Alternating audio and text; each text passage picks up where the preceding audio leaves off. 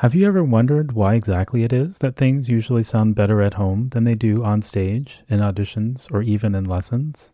It's easy to chalk it up to nerves or assume that you just have to practice more or get more performance experience.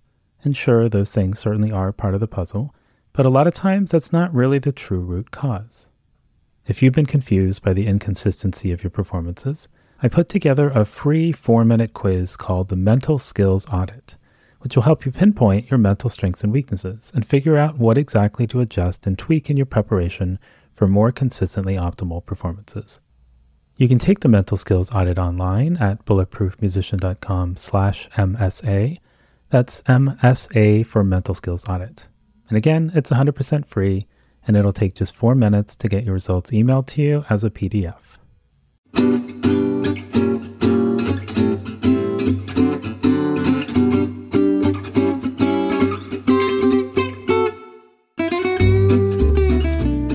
This is Noah Kageyama, and you're listening to the Bulletproof Musician podcast. Every Sunday morning, we'll take a look at a new research-based tip or technique to help you practice more effectively or perform better under pressure. And on the first Sunday of every month, I'll have a guest from the music, sport, or research world who will share their insights on how we can all be a little more awesome in the practice room and on stage. Whether you read the book or watched the movie, you probably recall a scene in Harry Potter and the Philosopher's Stone where Harry discovers a magical mirror called the Mirror of Erised, tucked away in a dusty room. Given that Erised is desire spelled backwards, you might also remember that the mirror doesn't actually show us as we are, but instead shows the deepest, most desperate desire of our hearts. As Harry's parents were killed by an evil wizard when he was a baby, before he was old enough to know them and experience being part of a family, when he looks into the mirror, he sees his parents smiling, standing right behind him with a hand on his shoulder. So he begins to visit the mirror more and more frequently, until one day the headmaster Dumbledore pays him a visit and tells him that the mirror will be moved in the morning, explaining that some have, quote, wasted away in front of it, even gone mad. And he leaves Harry with the warning that, quote, it does not do to dwell on dreams and forget to live. I know it's just a movie, but when it comes to goal achievement and performance, what does research say about Dumbledore's advice to Harry? Might positive thinking of this sort be less effective than we've been led to think? Whether it's planning out our weekend, thinking about an opening in an orchestra we'd love to audition for, or the kind of career we'd like to have, thinking about our future is a pretty common thing to do. And it's often suggested that envisioning our desired futures and engaging in positive thinking is essential to getting there. But researcher Gabrielle Oettingen suggests that the reality is a little more nuanced than this, that there are several different ways of thinking about our futures, and when it comes to realizing our goals, some of these ways are more effective than others. One of these ways is called indulging. This is where you envision some version of your future in which everything has worked out exactly the way you want. I know this probably sounds like a good thing, but research suggests that this actually seems to lead to a reduction in effort and motivation. Because what we're talking about here is not the structured imagery you might do to pre-experience and rehearse every moment of a performance in advance. Indulging is more like unstructured daydreaming or fantasizing, seeing the goal already achieved minus all the obstacles that we will have to overcome to get there. Another way of thinking about our future is known as dwelling. It's kind of like the opposite of indulging, in that this is where you focus on just the obstacles in your way, and all the reasons why you won't or can't achieve your goals. A third way is known as reverse contrasting, which is like a combination of dwelling and indulging. You start by elaborating on all the obstacles in your way, but then you imagine the future in which you've gotten past all these hurdles. And while this sounds like a more productive way to visualize one's future, for whatever reason, it hasn't been found to be as effective as the next way of thinking about your future. Mental contrasting involves imagining your desired future first, and then all the potential obstacles in your way. There's something about this sequence of thinking that seems to be important, because studies have found this to increase motivation and effort, and ultimately, the likelihood of achieving your goals. That said, the kind of areas in which this has been studied, like dieting, exercising, time management, academic performance, and even managing one's diabetes, are rather different sorts of challenges than winning an audition or competition. So could mental contrasting help with performance-oriented goals too?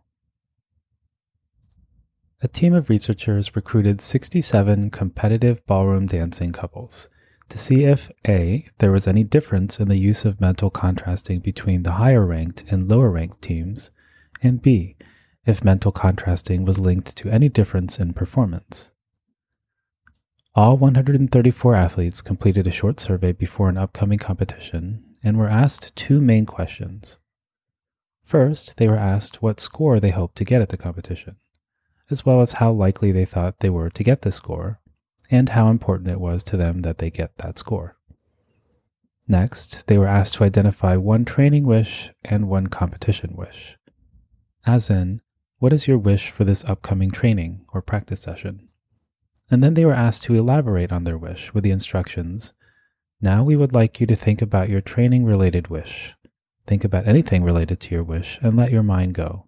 Please write down your thoughts and images. The idea was to keep these questions really open-ended so that they could see which athletes or couples would naturally use mental contrasting and which ones would instead engage in indulging, dwelling, or reverse contrasting. Based on the athletes' responses, the researchers gave each couple a mental contrasting score from 0 to 4, where 0 means neither partner did any mental contrasting for either the training goal or the competition goal, and 4 meaning both partners did mental contrasting for both the training and competition goals. And what did mental contrasting look like in this context? Well, one athlete said, during training, my wish is to be as consistent as possible physically, wish, regardless of my emotional state, obstacle. Every day needs to be some sort of improvement, wish, even if it is pure repetition, obstacle. That might seem like a pretty natural way to think, but it wasn't necessarily the norm. Others engaged in reverse contrasting with statements like, results between us have not been great since we started, obstacle, and we hope to see improvement with each competition we attend, wish. And there was also some indulging, like, my goal is to deeply focus and feel secure, confident, and engaged, wish. A nice balance of continual conversation of bodies working together, wish. To work hard but not have it feel like hard work, wish. And dwelling. If partner gets stressed out easily, obstacle, or does not have the same goals, obstacle, then the training process becomes challenging, obstacle. So, was there any difference in the thinking habits of the higher-ranked and lower-ranked competitors? Well, indeed there was. The higher-ranked couples engaged in much more mental contrasting than the lower-ranked couples. While 85.7% of the higher-performing couples had at least one athlete engage in mental contrasting for at least one goal, only 6.3% of the lower-performing couples had one athlete engage in mental contrasting for at least one goal. And that's certainly pretty interesting, but more importantly, was this related to any difference in actual competition performance? Well, there are actually so few lower-performing couples who did any mental contrasting that the researchers looked at performance differences just among the higher-ranked couples. And as you've probably already guessed, the more mental contrasting the athletes did, the better they tended to perform in competition. So what does this all mean? Well, I guess the short answer is that Dumbledore seems to have been onto something. Essentially, that having goals and clarity about what we'd like our futures to look like is fine and dandy. But if we hang out in this imaginary future and skip over the somewhat less pleasant part of acknowledging the obstacles in the way, we're not going to be as well equipped to act effectively on these challenges. So for the next week, consider practicing the habit of forming a goal for your next practice session and pairing that goal with some challenges that you expect to face.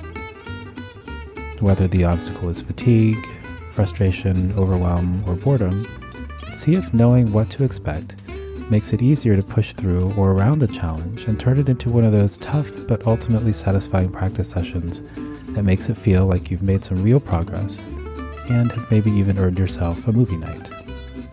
You can find links to this week's study and other resources like practice hacks and the audition cheat sheet at bulletproofmusician.com/blog. And if you found the episode helpful, please share it with a friend or practice buddy who you think might also enjoy experimenting with this during the coming week.